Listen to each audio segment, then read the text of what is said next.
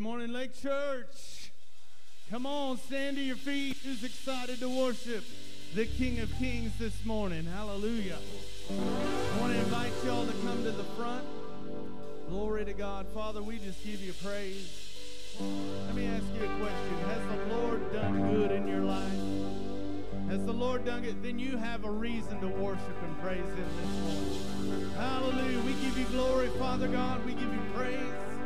We thank you, Lord, that we are the gates of God. And as we open our mouth in worship and in praise and in exalting you, Lord, that we create an atmosphere for you to manifest yourself in, God. We thank you, Father God. We thank you that we can come together to worship you, Father God. Give you praise. For you are worthy. I said you are worthy. Come on, you begin to shout and praise the Lord in this house. Whoa.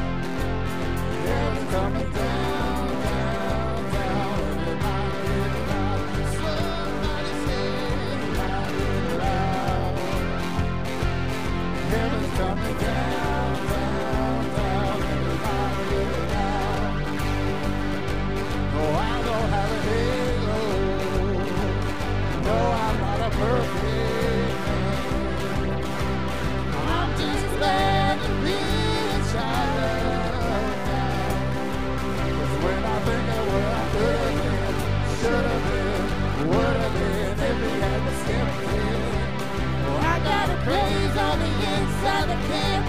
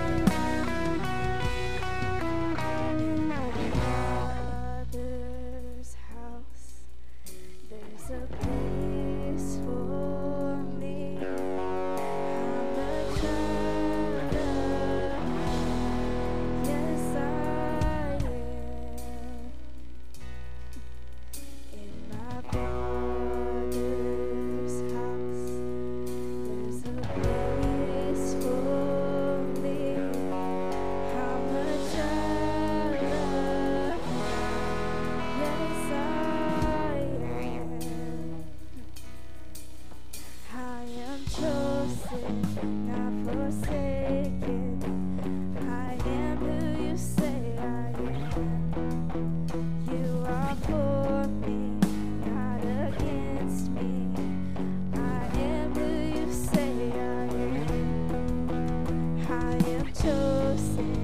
not forsaken. I am who you say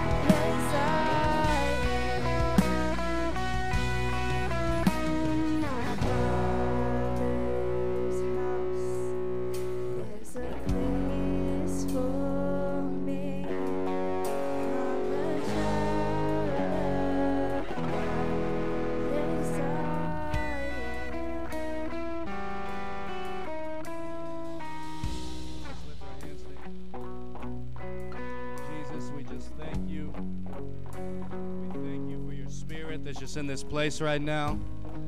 You're so good. I just feel led for this service to come into agreement with first service. I think we need to switch our mindset as we prepare for the meetings coming up with John Ramirez to become the servants in the room. And I just felt like the scripture parallel that would best be fitting for the attitude we should take on is we should be the friends that climbed up on the roof to lower the man in the room to Jesus. We should be the people that would just create in the most ridiculous way, the most radical way, whatever it takes to get the broken to the feet of Jesus. We'll do anything it takes this week to just prepare a way. If it takes us serving in some area we've never served in, if it takes us giving up our seat, it doesn't matter what it is, we'll get out of the way so that the broken can come to Jesus. 1 Timothy chapter 2, it says this, and we just want to hook our faith to the desires of God. Verse number 3, it says, "For this is the good and acceptable in the sight of God our Savior, who desires all men to be saved and come to the knowledge of the truth." That word saved isn't just about heaven, it's about deliverance here, now. It's about freedom. It's about healing for their body. And so we know that that's God's desire. So I just want you to hook your faith to the prayer that's already been prayed this morning and pray with me. God, we just thank you that this week will just be a week of freedom for all those that come into this place, those that have been written off by the doctor, those that have been written off by the church, those that have been written off by the rest of the world. We just thank you that your love is present in this room. And when your love is present, healing goes forth. When your love is present, the brokenhearted are mended, God. We just thank you. And we know that as we place a demand in accordance with your will, you'll go above and beyond. In Jesus' mighty name. Do you agree with that this morning? Amen. Amen. Give it up for Jesus in this place. Hallelujah. We are so glad that you're here. If you would turn to a neighbor, introduce yourself, shake a hand, love on somebody.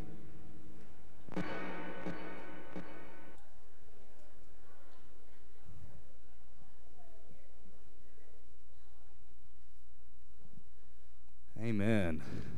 Amen. Well, we have a fun week in store. I think it's going to be crazy. I think it's going to be far above our imagination could ever imagine. So I'm excited. But we want to give you the opportunity to just sow and partner with us. I think it's important. This week is who we are. We're the people building place, and so we're going to see life transformation happen in here. We're going to see miracles happen in here. We're going to see people restored. We're going to see people forgive. We're going to see just so much restoration. And that's our heart here. We desire to equip people to be Jesus to a lost and broken world. And it doesn't matter if you're 2 months old or it doesn't matter if you're 174 years old. It does not matter. That's our desire. So we just want to give you the opportunity to partner with that. You can do so by giving on the number that comes across the screen. You can also give at lake-church.com, and you can give from the envelopes on the seat back in front of you. I'm going to pray, and we're going to receive that offering. Father, we just thank you so much for the privilege that it is to partner in the family business with you. We want to be about the kingdom business, which is people. And so this week, God, we just thank you. We give liberally, knowing that freedom is just going to completely break out of this house this week. And people are going to go back to the places that they come from, the states that are surrounding here, the places that are surrounding here, and they're going to bring that freedom with them. And it's just going to be a catapult effect. We thank you so much in Jesus' mighty name. Amen. Good morning, Lake Church. How's everybody doing? Are you ready for this week? Amen. It is going to be wonderful. And we're just going to set the tone here. We are basically, this message is hell no. Amen. Now, I don't mean that in a slang term. I don't mean that in a cussing way. I mean that we need to equip ourselves with helping people say no to hell. Amen? And that's what we're going to be endeavoring to do. We've got a lot of wonderful things happening at 7 o'clock tonight. We're looking forward to just John Ramirez will be with us. He's in town. We picked him up last night, and he's getting ready for the service tonight. We're going to have food trucks that are going to be out here.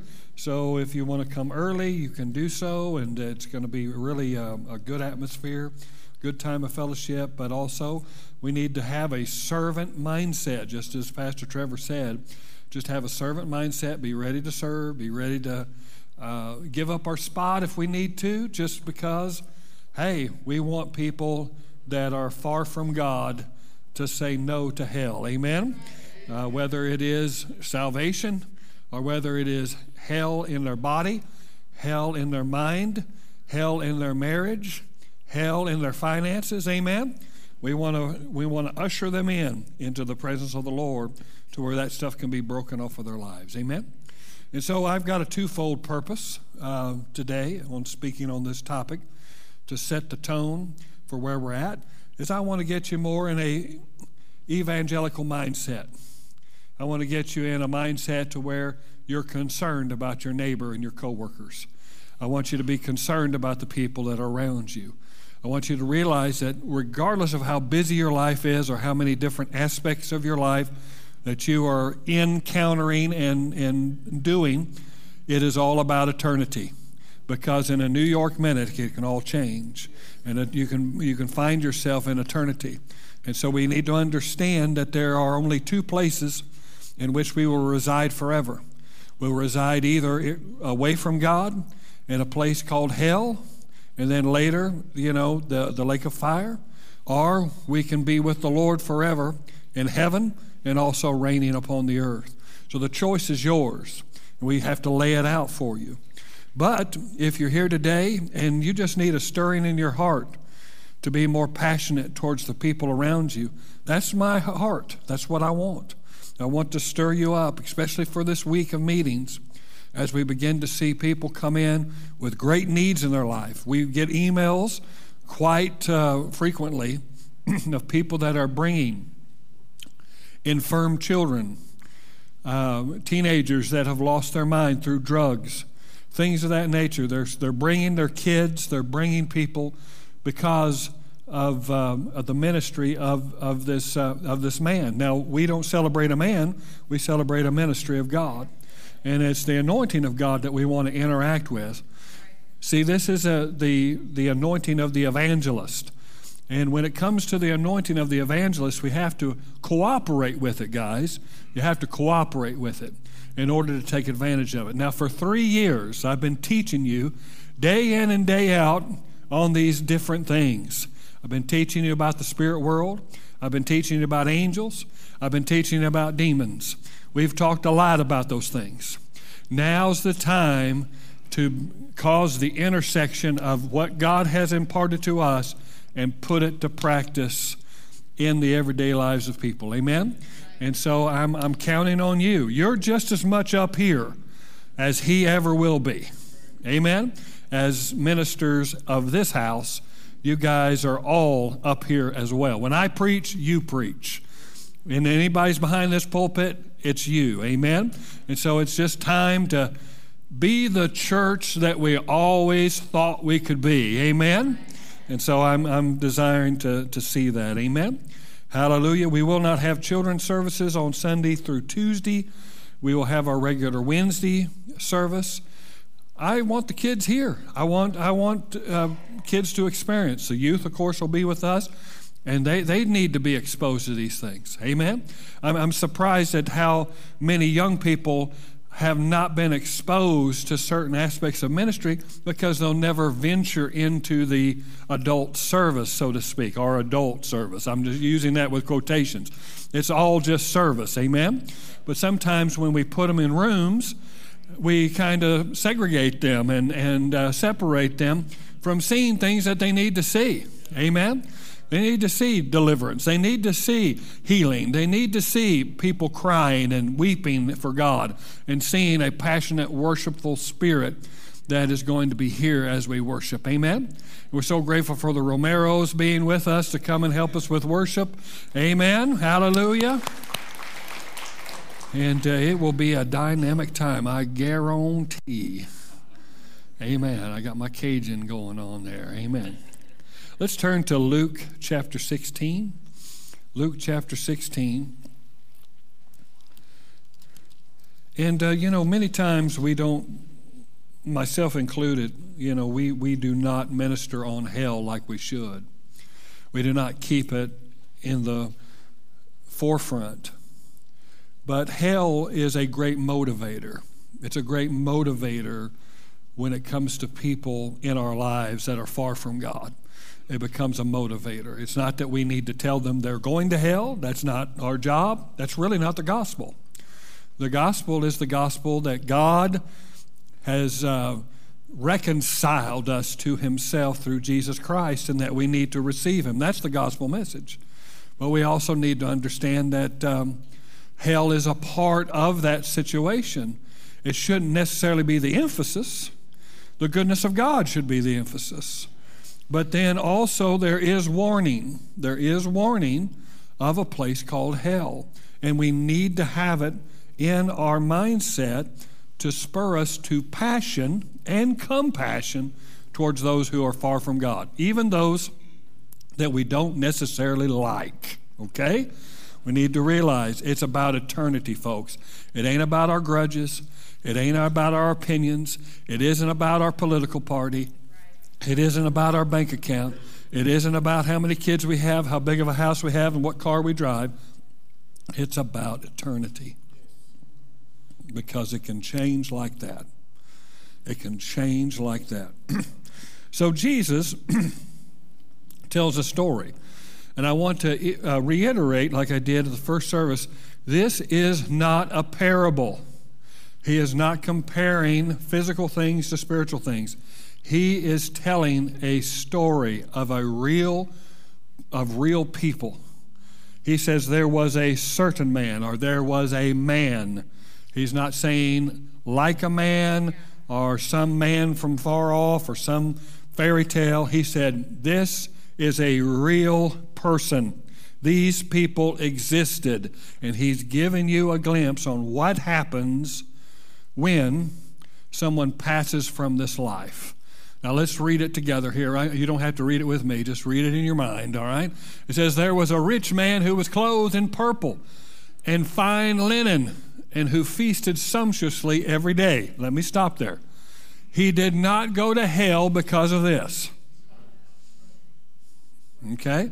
There's a lot of people that are into, this social justice and things of that nature that are using the gospel to say this person deserves the judgment of God because of these things here. Jesus is just establishing this man's lifestyle. And there are rich people and there are poor people. And there are rich people that go to heaven, and there are poor people that go to hell. And there are rich people that go to hell. Come on now. It's not about this person's lifestyle, all right? Next verse. And at his gate was laid a poor man named Lazarus, covered with sores, who desired to be fed with what fell from the rich man's table. Moreover, even the dogs came and licked his sores. The poor man died and was carried by angels to Abraham's side. The rich man also died and was buried. And in Hades, or in hell, being in torment, notice that, being in torment, he lifted up his eyes. He wasn't having, he wasn't down there at the casino down there partying with his friends. He wasn't having, riotous stuff with all of his buddies. Come on now. Just like songs like Highway to Hell and things of that nature, saying all my buddies will be down there, everything will be good. That's not what he says. Being in torment. That doesn't sound like a party to me. Right. How many enjoy torment? Anybody enjoy that? Say, oh, Pastor, I love torment. Nobody likes torment. They don't like mental torment. They don't like physical torment. They don't like marital torment. They don't like any of it. They're in torment, being in torment. He lifted up his eyes. Notice that. His countenance is no longer proud and he's got his eyes down. He says he lifted up his eyes and saw Abraham far off and Lazarus at his side. And he called out, Father Abraham, have mercy on me, and send Lazarus to dip the end of his finger in water and cool my tongue, for I am in anguish in this flame. Everybody say flame. Okay? Flame. Torment. flame. All right? But Abraham said, child, remember that you in your lifetime received your good things, and Lazarus in like manner bad things. But now he is comforted here, and you are in anguish. Now, he's not saying that Lazarus got a ticket to be in Abraham's bosom or paradise because he had such a lifestyle that was, nothing but poverty and bad, situations. He wasn't rewarded for having a bad life on here. There are people who have had bad lives here who are in hell. See, it's not about that. There's people who say, well, this life is so hard, I should be allowed to go in heaven. No, that's not true. There's only one way to get into heaven, and it's not by your circumstances. All right? All right? And it says, besides all this, between us and you is a great chasm has been fixed in order that those who would pass from here to you may not be able, and none may cross from there to us. And he said, then I beg you, Father, to send him to my father's house, for I have 5 brothers, so that he may warn them, lest they also come into this place of torment. But Abraham said, they have Moses and the prophets. Notice that. That is the basis right there. That is the basis for where these 2 men are. It's what they did with Moses and the prophets. Now, Jesus hadn't yet died, so he's talking about an Old Testament dispensation here. It was Moses and the prophets. Basically, he's saying, if we could put it in our vernacular, it says what they did concerning the Word. What they did concerning God's Word that was found in Moses' writings and in the prophets. He said, let them hear them. All right? And he said, no, Father Abraham, but if someone goes to them from the dead, they will repent. So he's not asking, notice he's not asking to be sent back to his brothers. And we'll get to that in a minute. That's very curious that he wouldn't ask, because he knew where he was and he knew why he was there. He said, send Lazarus to my brothers. If they do not hear Moses and the prophets, if they don't hear Moses and the prophets, he said, neither will they be convinced if someone should rise from the dead. Okay? So Jesus is not, again, using this as a spiritual parable. He is speaking about the reality of life after we split the veil, after we leave our bodies. Notice this. One was in hell in torment and in flame, and one was comforted, carried by the angels to what was then Abraham's bosom, which was also found in the earth at that time. When Jesus died and was raised from the dead, paradise shifted from in the earth to God's heaven, the third heaven. And that's the reason why when he was resurrected, all of the Old Testament saints resurrected with him and came into the heavenly abode. Amen? So what I want to establish here is that there are many myths about hell, because we have a lot of religious ideas about hell. We have a lot of popular culture ideas about hell, and they create a certain mythology that if you follow them or you embrace them, they will mislead you and misguide you. Not only in your own personal life, but in helping others say hell no in their life. Because we need to help people say no to hell. Amen? Do you believe that? Amen. So I'm going to give you 5 myths about hell, and we're going to talk about them. The first one is this. Jesus was unconcerned about hell. Jesus was unconcerned about hell. There's a lot of people, he was all about love. You know, Jesus was all about love. Love your neighbor, love your dog, love everybody. All you need is love. Isn't that what he said? No, that was John Lennon. Okay? So Jesus talked a lot about hell. He talked a lot about it. Okay, let's look at some scriptures here. I think we have them on the screen now. Matthew chapter 5, verse 29. If your right eye causes you to sin, tear it out and throw it away. For it is better that you lose one of your members than that your whole body be thrown into hell. Let's look at another scripture here. It says, the Son of Man will send his angels, and they will gather out of the kingdom all cause of sin and all lawlessness, lawbreakers, okay, go ahead, and throw them into the fiery furnace. In that place there will be weeping and gnashing of teeth. Let's look at another one here. Jesus talked a lot about it. And he who had received the 5 talents came forward, bringing 5 talents more, saying, Master, you delivered to me 5 talents here. Here I have made 5 talents more. Okay? Now, we also know in the other passage of that scripture, lower down in that verse, that there was the man who hid his talent in the ground. And he hid his talent, he said, you know what, I believe that you were a hard man. You sow where you didn't sow, and you basically do what you want to do. And that's the mindset of a lot of people in the church.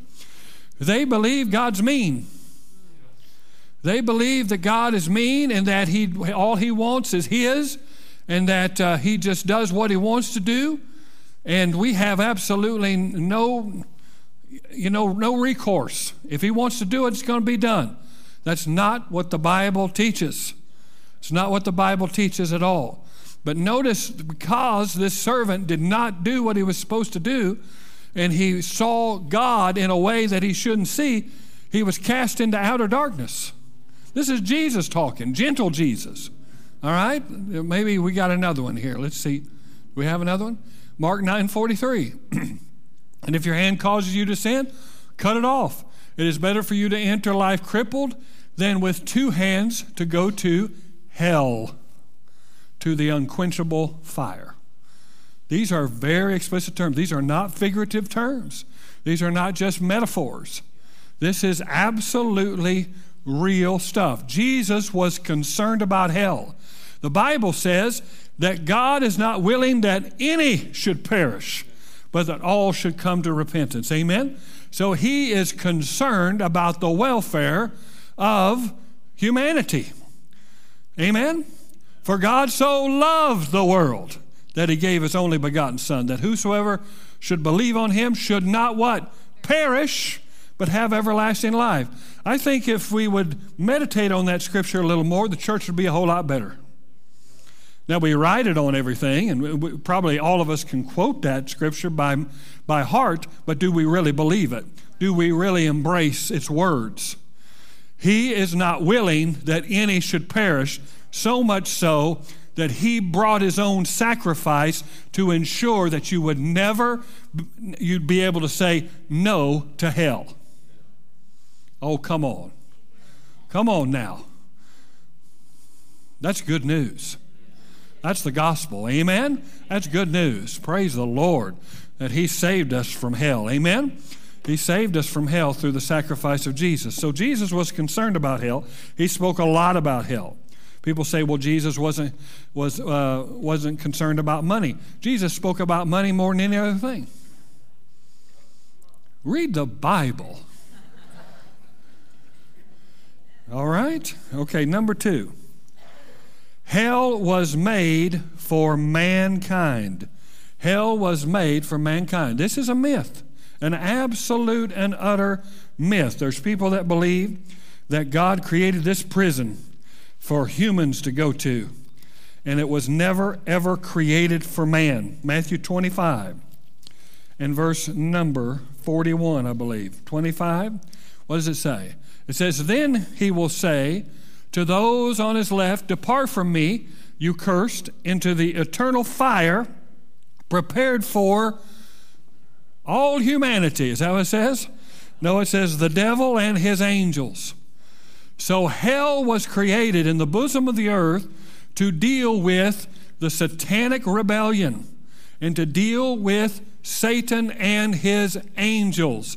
It was never meant for Adam. It was never meant for you. It wasn't built for you. It was not the maximum security prison built for humanity. It was built for fallen angels and the devil himself. So what does that tell you?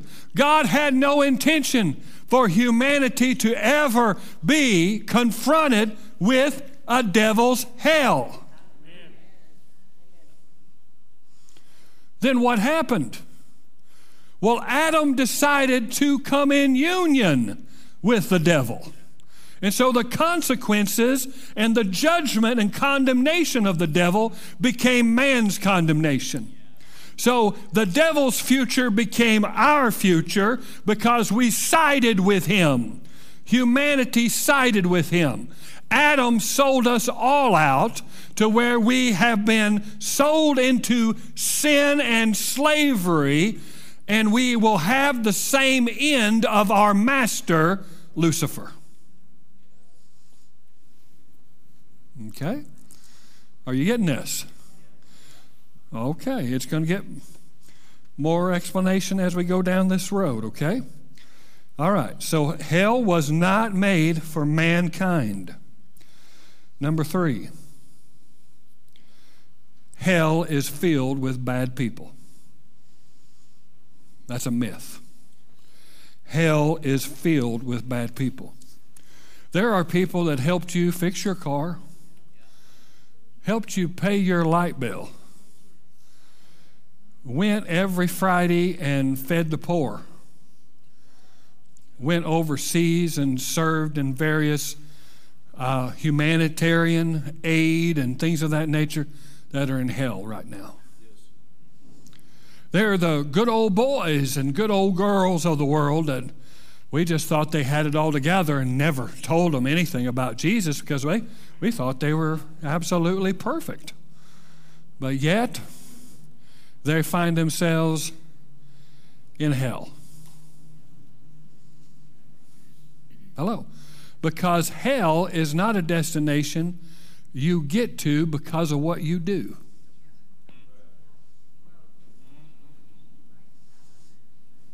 Hello. But then we can kind of turn the tables on it and we can say this. Another myth is heaven is filled with good people. That's another myth. That ain't true at all. Have you read some of these patriarchs in this Bible?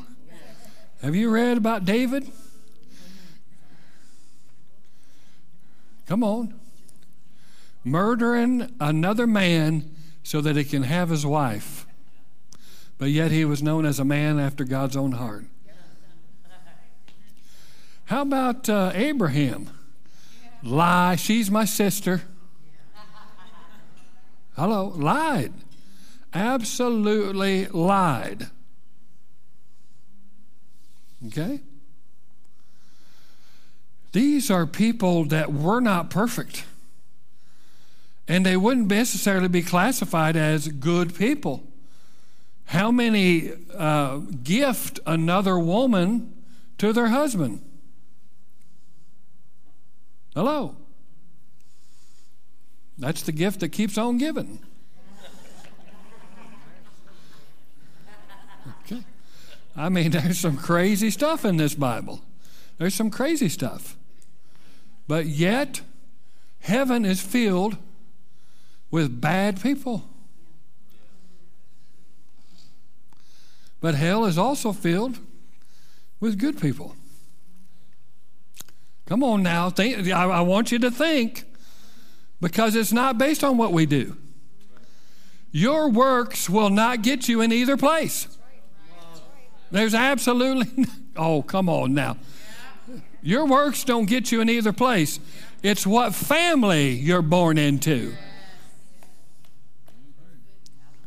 Your eternal destination is dependent upon being born into a family. Amen? Oh, my goodness. The Bible says all have sinned and come short of the glory of God. But then it goes on and says, but the gift of God is eternal life through Jesus Christ our Lord. See, it's a gift. Being born into the family of God is a gift. It's not something I earn. It's not something that I can attain through my own personal goodness or, get my, righteous merit badge because of all the good deeds that I've done. I just have to solely depend and trust in the work of Christ. That's it. But there are people that want to trust in other things. And they trust in their own goodness. They trust in human good. Well, I help with the poor. I do the coat drive. I do this. I do that. I go to church every time the door's open. Listen, you can be in church all the time. Go split hell wide open. It's not based upon whether you go to church or not, or whether you've read the Bible or not. Well, I've read that Bible. Well, it doesn't matter. You'll go to hell with the knowledge of reading that Bible. It's not based on that.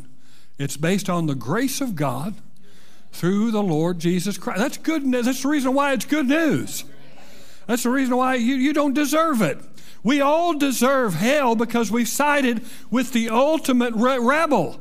We are in league with him. We are one spirit with him when we are not with Christ. When we are fallen, we are one spirit with him. But Jesus has come so that we can be one spirit with him. And when we're one spirit with him, we get the inheritance he attained. Not by our works. Oh, I feel like I need to hit this more. Because people just get this idea. Well, and especially when crisis happens to their life, what do? They size up what they've done. Well, God, why did this happen? I do this, I do this, I do this, and I don't do this, and I don't do that, and I don't do that. It's not the basis. Even when it comes to your healing and your deliverance, there is absolutely no basis in your works. It is through the atoning work of Jesus, the complete and perfect work of Jesus Christ, and that's it. Amen? So important. So important. Here's another myth. Put it up on the screen there so I don't have to look at my notes. All right. There are innocent people in hell. That is a myth. There are innocent people in hell. There's people who say, Pastor, what about those people on the backside of, in areas of the world in which there's absolutely no gospel, no missionary, no church, no Bible or anything? How is God going to be just in judging them? Well, I'm glad you asked. Because we find the answer where we always find the answer, in the Word of God. Not in what a preacher says, not in what Grandma said, not in what Pawpaw said, no matter how many times he attended church and read his Bible by the fireside when you were a kid. It's what does the Bible say? The Bible says in Romans chapter 1, starting with verse number, I tell you what, I'm going to have to join Kevin in the glasses department. I might have to borrow yours. 18. 18, it says, for the wrath of God, that's not a bad confession. I'm just having some issues. It's the lighting, that's what it is. Says, for the wrath of God is revealed from heaven against all ungodliness and unrighteousness of men, who by their unrighteousness suppress the truth. Notice this. They know the truth, but they suppress it. God calls the world heathen, or the religious world calls the world heathen, not because they don't know. It's because they know and they suppress it. Every nation on the earth has been infiltrated by the gospel. The Apostle Paul saw that all of the 72 nations that came out of the Tower of Babel, he didn't make it to Spain, but I'm sure someone else did, heard the gospel message. And they had to make a decision.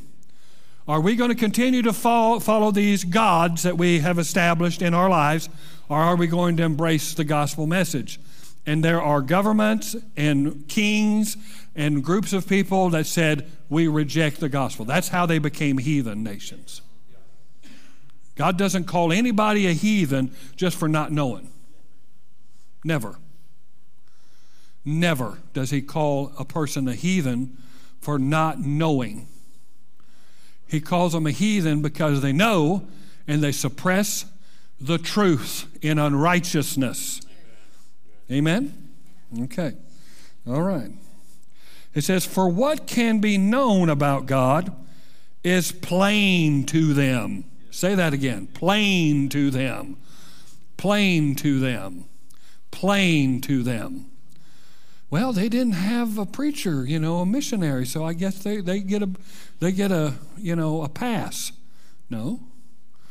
God says what can be clearly seen is plain to them. Okay? All right? Because God has shown it to them. I tell you what, people get all worked up about people saying, well, he's an atheist or he's an agnostic. Well, you can't be an atheist without acknowledging God. You can't be an atheist.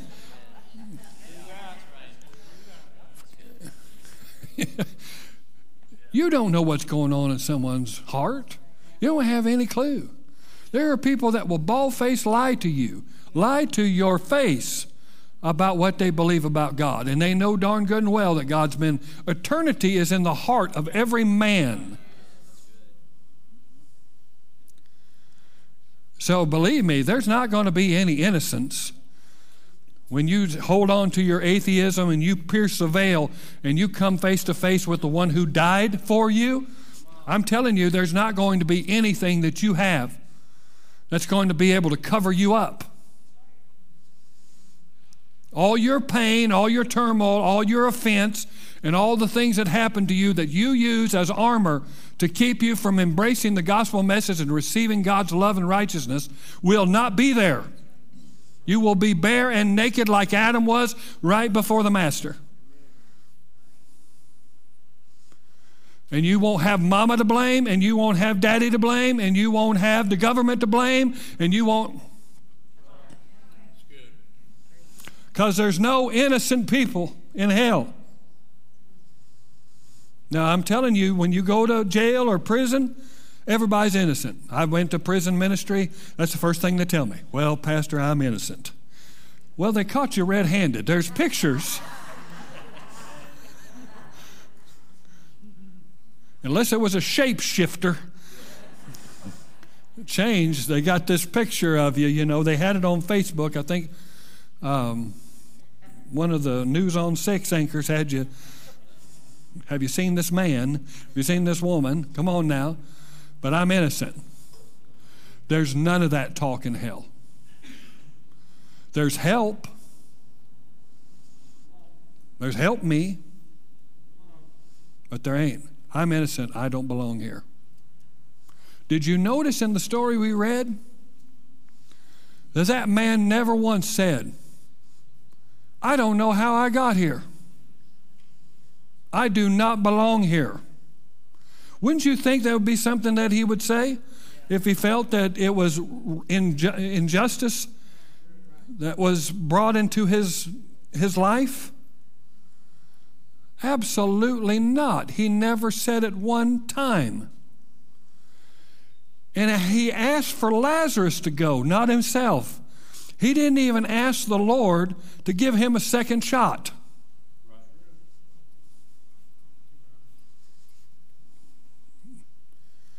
He knew why he was there. And everybody that pierces the veil and finds himself in either place will know directly that they're either there by the work of Jesus and his work only, or they're where they're at because of their own works. Amen? Okay. Notice what he goes on and says. It says, for his invisible attributes, namely his eternal power and divine nature, has been clearly perceived ever since the creation of the world in the things that he has made. Praise God. John's trying to call me, so would you call him back? Amen. Yeah. My phone, it's just vibrating and vibrating. I almost wanted a cigarette. But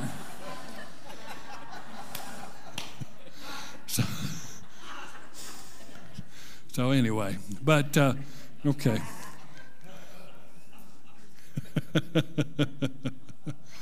So it's clearly seen by what you can look at a tree, you can look at nature, you can look at a stream, you can look at a bird, you can look at all kinds. Is that okay? All right. This is very professional. But anyway, okay. You can see it in you can see it, your body preaches the gospel. Did you know that? How your body works. How, this earth, even though it's fallen, even though it's travailing and waiting for the manifestation of the sons of God, it still has the fingerprint of God on it. And so you can see God through those things. So, them worshiping a tree is not the proper message. Do you understand that? They have to be taught that.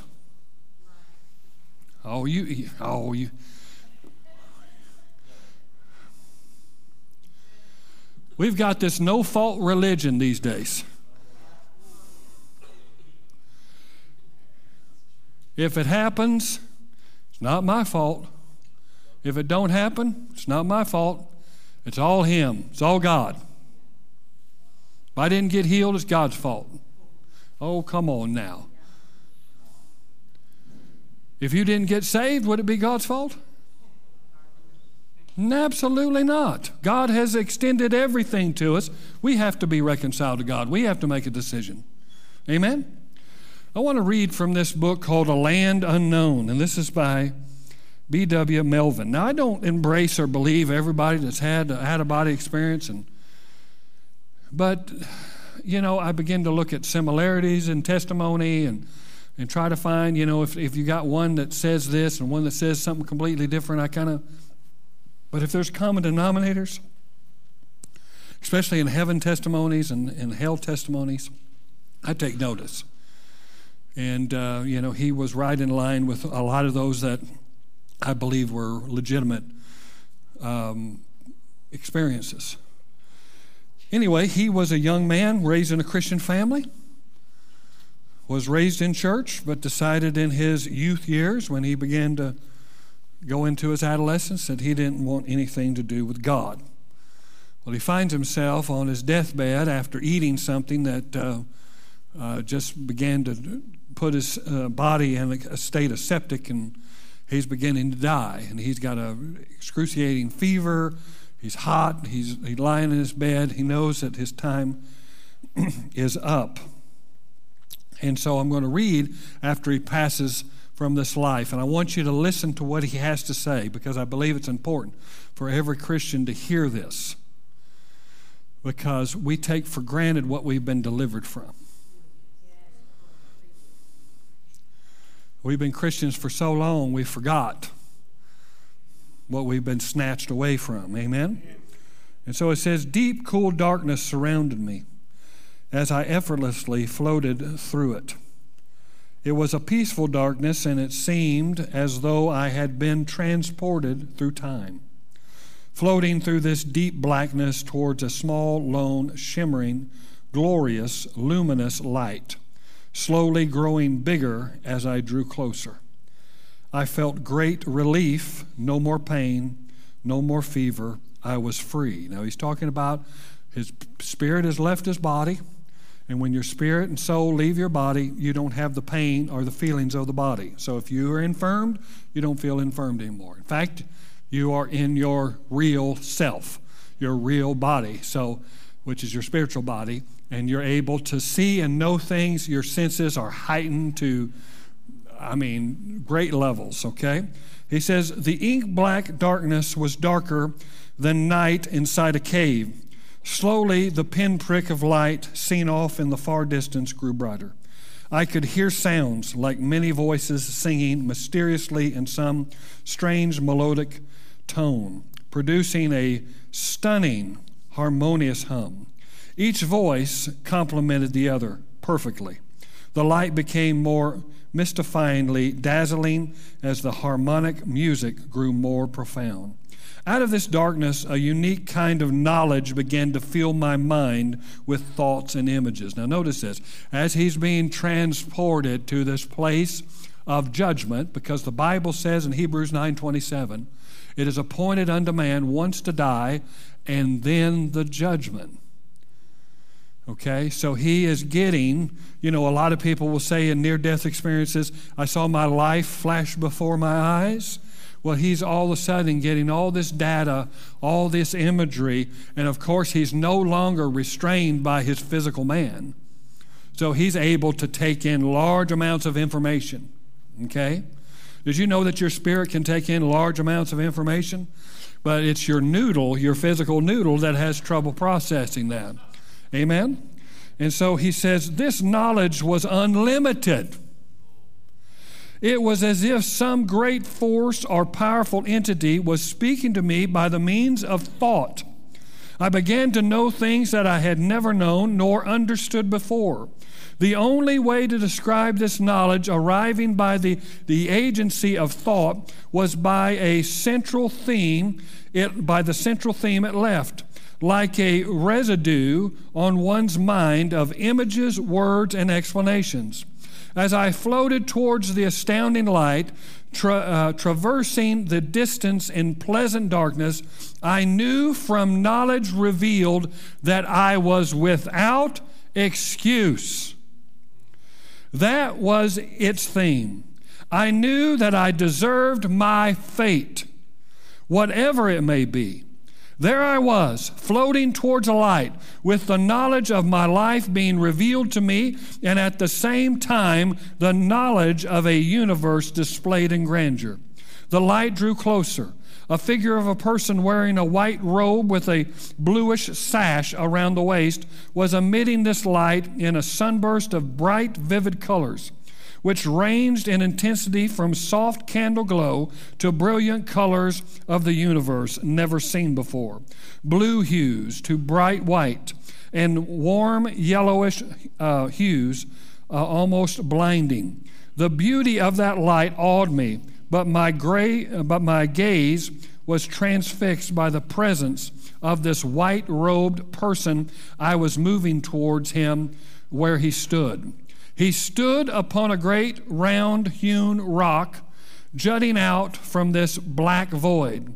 A brilliant radiance emitted through his robe. When he revealed a hand, rays of brightness came forth in blinding fashion like first rays from the dawning sun. Upon viewing this person, any peace I felt suddenly vanished. Stark fear overcame me. I knew that if this person were to push back his hood and reveal his face, I would literally melt away into an unfair nothingness. Then, extraordinary calmness returned to me. My fate appeared sealed before arriving here. I was without excuse. The knowledge of the universe proclaimed. Floating in a falling leaf rocked by the autumn winds, back and forth I gently fell, landing feet first upon that rock. Perfect love, compassion, and fearsome justice overwhelmed me as I stood before one whose gaze, though hidden behind a hood, pierced me like a dagger. I then fell like a sack of wheat onto the ground, weeping. Someone touched my shoulder and helped me to my feet.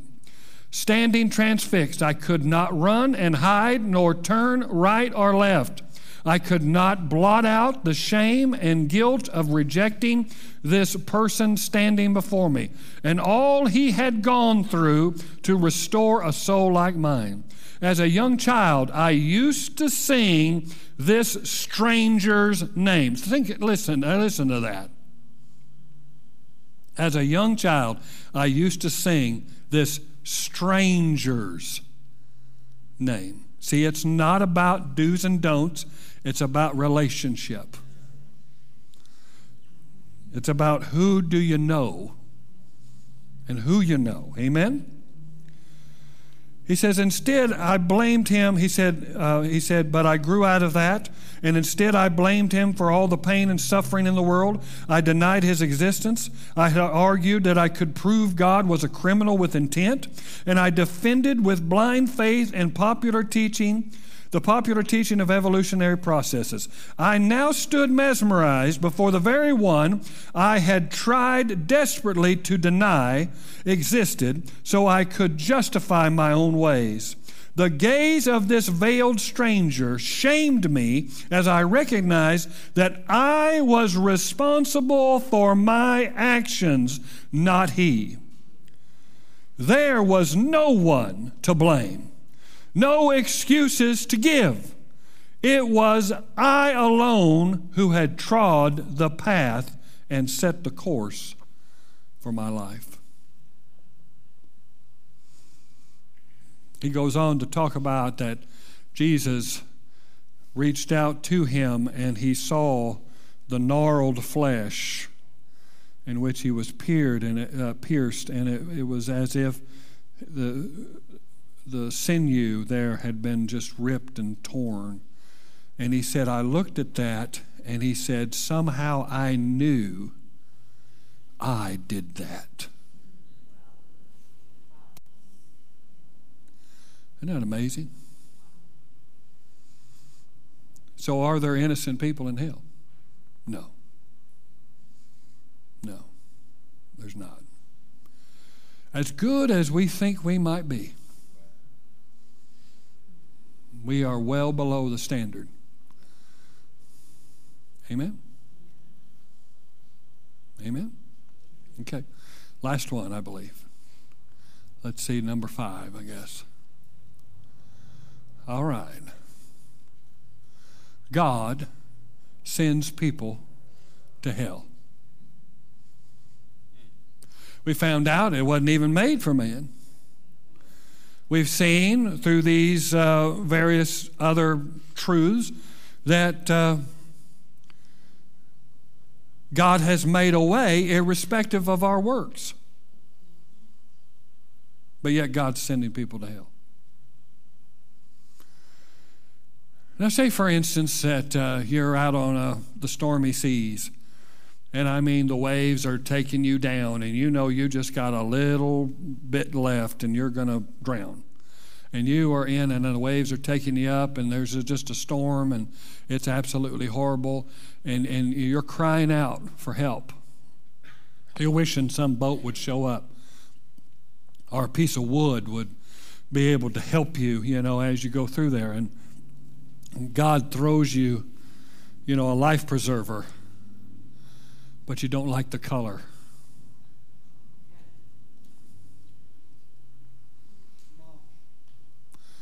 I wanted a blue one. He sent a red one. I wanted a blue one. That's exactly what people do. They'll use a blue Buddha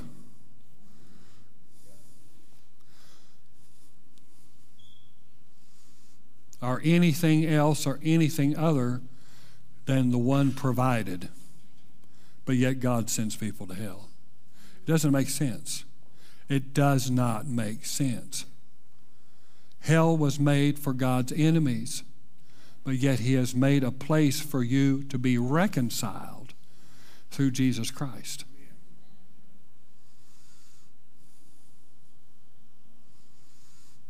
It's about relationship, guys. Say if someone pulled up to your house, knocked on your door, you'd never seen this person never had any knowledge whatsoever, might have just seen them at the grocery store, but really have no knowledge whatsoever of this person. And they pull up to your house with a U-Haul and say, we're moving in. We're moving in. I think your response would probably be that.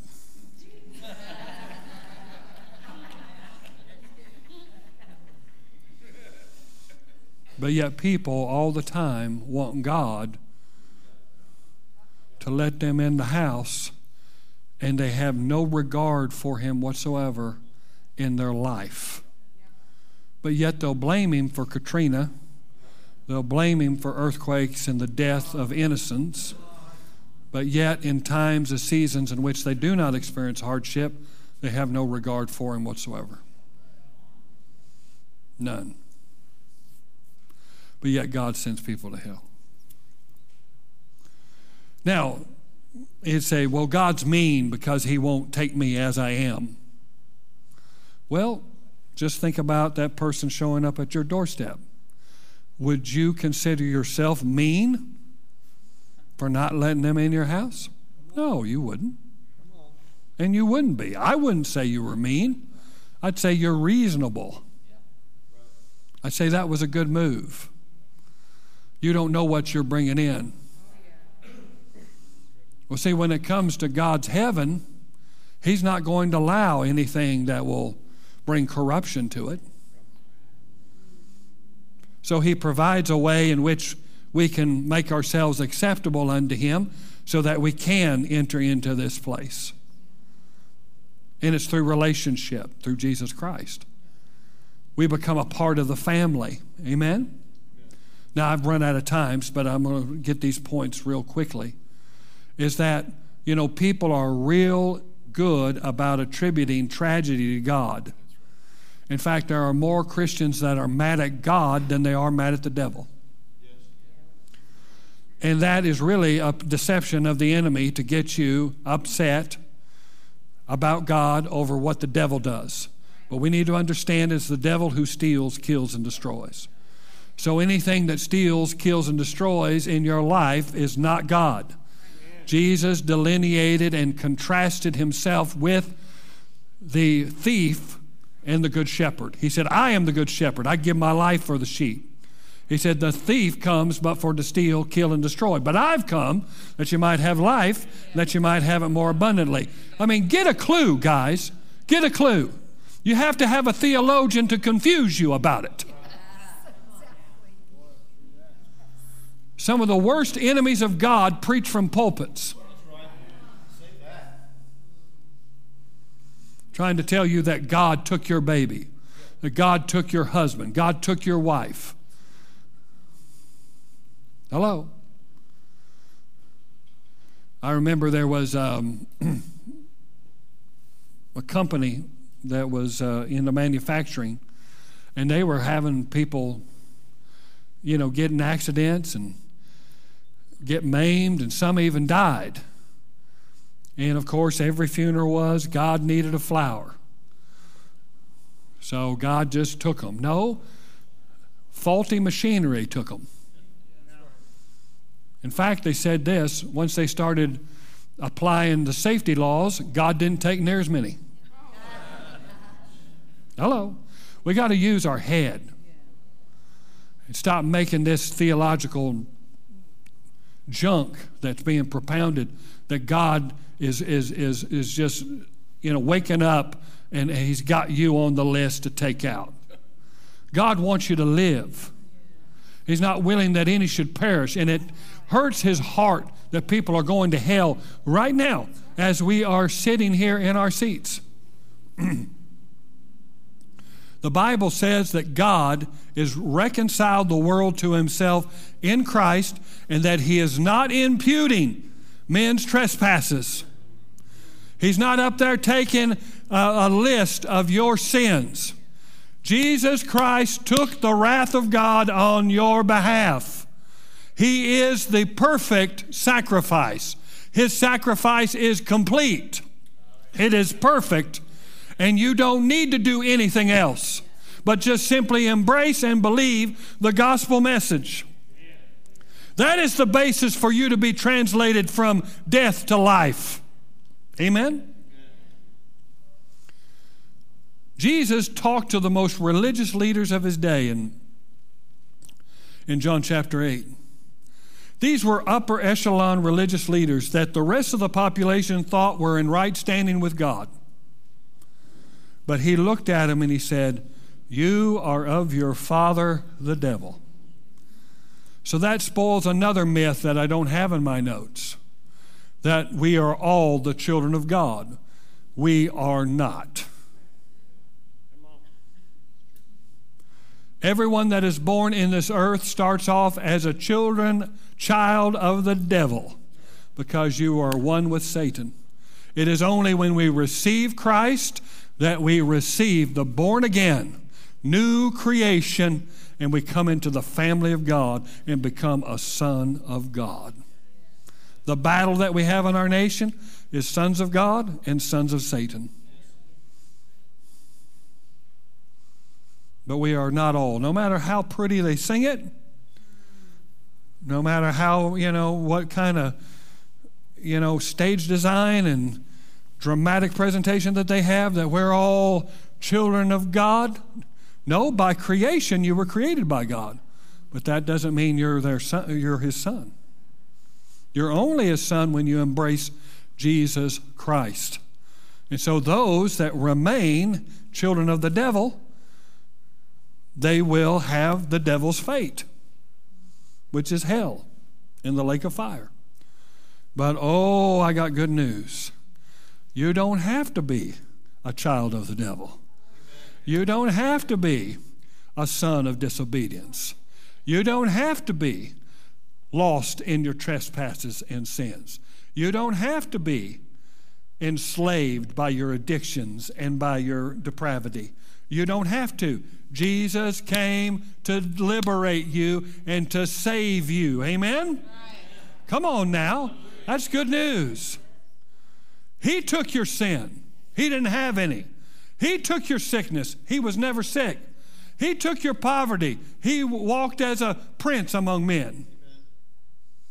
He became your curse so that he could extend to you his righteousness. His standing with God is now your standing with God when you embrace his message and believe on him whom God has sent. And when you do that, you pass from death to life. You pass out of the kingdom of darkness into the kingdom of the Son of his love. You become a citizen of heaven and a son and daughter of the Most High God. I'm telling you, that's the gospel message. And it's by grace through faith, not of your works, because you don't have any room to boast. It's all what he has done. All what he has done is how we stand before God, free of shame and guilt and condemnation. We don't have to wallow. We don't have to get down on our knees and feel like that we're worthless. We need to realize that the blood of Jesus was given for our payment, for our redemption, to wash us and cleanse us and to make us whole and to cause us to be able to have the ability to say, hell no. Yes. Amen. Amen? And that is important, guys. So, twofold application here. If you're here and you don't have the assurance of salvation, we want you to be able to say no to hell by embracing Jesus this morning. We'll have counselors here after we close the service that'll be here to help you and assist you in your prayer. If you need to rededicate your life, sometimes after hearing a message, you just kind of see, man, I need to make some adjustments. Well, sometimes you can do that on your own, and there's nothing wrong with that. You can do that on your car ride home. You can do that sitting in your seat right now. But if you need somebody that link arms with you and hold you accountable for the decision that you're about to make, then I suggest that you come up and receive prayer. If you need baptism of the Holy Spirit with evidence of speaking in tongues, I don't think you should ever walk out that door without that. If you need healing in your body, or if you need deliverance, we have one-stop shop right up here after we close the service. Amen? God loves you. God cares for you. Secondly, maybe you're here and you don't have a need in any of those areas. I'm asking you to be more mindful and more concerned about the people that are around your life. Because if we have an awareness of eternity, it will motivate us to minister to people who are far from God. And that's what we want. This week, we want to really make an impact on our community by coming against the works of darkness and the works of the devil in our neighborhoods and in our communities.